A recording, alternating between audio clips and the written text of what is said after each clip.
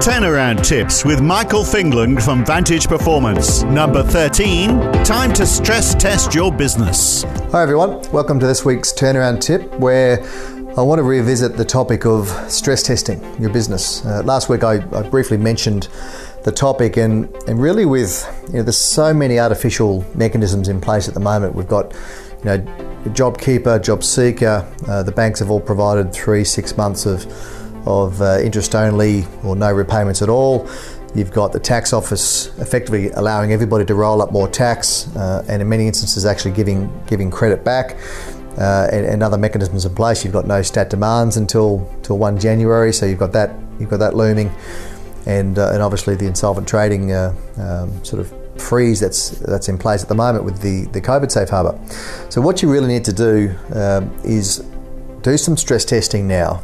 Don't wait until December, over the next 2-3 weeks, so you can model what impact losing JobKeeper in your business might have, but particularly your customer base. So no matter what segment you're in, do some deep thinking with your management team around the impact of our customer base. When JobKeeper and Seeker stops, when stat demands start coming on, what impact might that have on your customer base and their ability or willingness to spend money? And then do some scenario analysis. What happens if your revenue drops 10 or 20%? What does that look like for you? What initiatives would you put in place immediately to stabilise the business? Do you need to look at refinancing your existing financiers or tapping additional working capital? Do you need to look at sale of non-core assets or equity?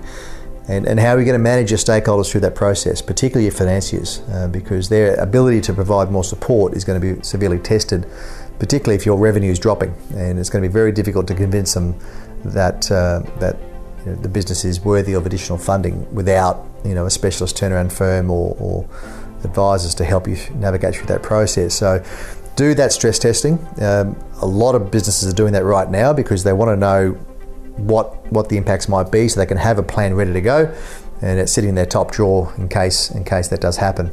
Because that way they can demonstrate to their financiers that they were planning ahead of this. They knew exactly what to do, and they're ahead of their competitors. And that's what it's all about in business. Is just how can you stand out from the crowd, and that reduces the perceived risk of your business. Again, when you're talking to financiers, both incumbent or incoming, it's all about reducing the perceived risk that your business has or it may pose, to help you stand out and make it look like you're a better credit risk than the alternative.